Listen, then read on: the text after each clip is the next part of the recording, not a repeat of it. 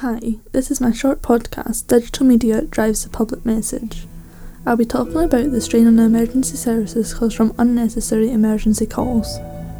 In 2016, the ambulance service introduced a campaign about stopping to think before you call 999. They used digital media to spread the word and raise awareness of the consequences and complications this can cause.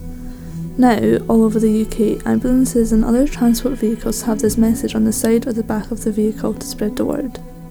To explain the topic further, I have Claire, a call taker supervisor, to answer some questions about the triage process and the detrimental effects of 999 calls that are unnecessary.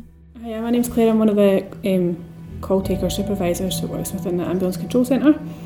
My main job is just to provide support for the call handlers, as well as any guidance that's needed during calls, help them with any split-second decisions and provide emotional support if they've dealt with a difficult call.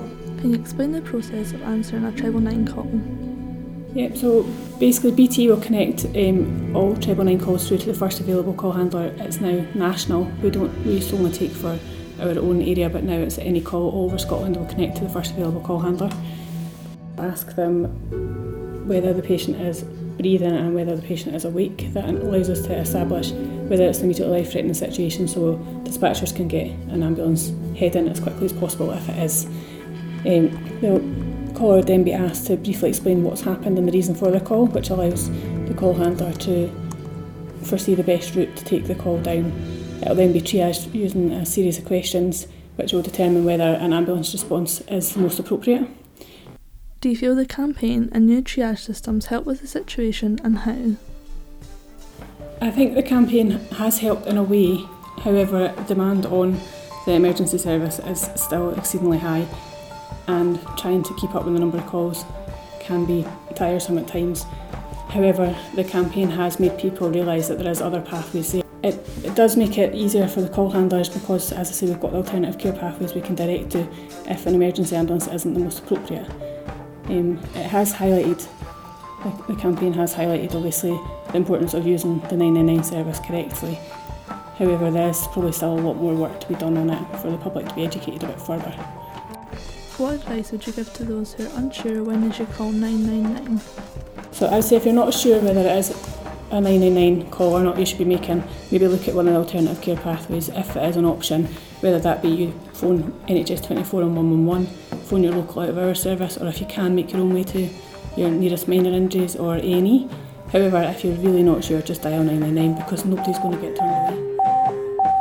I'd like to get an insight of how these things directly affect those who experience it firsthand. Paramedic Jim McCaspern's here. I'm Jim McCaspern. I'm a paramedic manager with Scottish Ambulance Service. I've worked with the service for nearly 40 years, over 25 of them being as a paramedic, and I go out regularly as a single responder to life-threatening emergency calls. What's your opinion on the campaign to reduce non-emergency 999 calls? There's certainly value in it. The demand for Scottish Ambulance Service has increased because of outside forces such as reduction in out-of-hours services, reduction in accident emergency departments, and we're an easy service to get. The problem is when people are dialing 999 for a non-emergency call, that's divert the resource away from something that is a life-threatening call, and we don't have unlimited resources.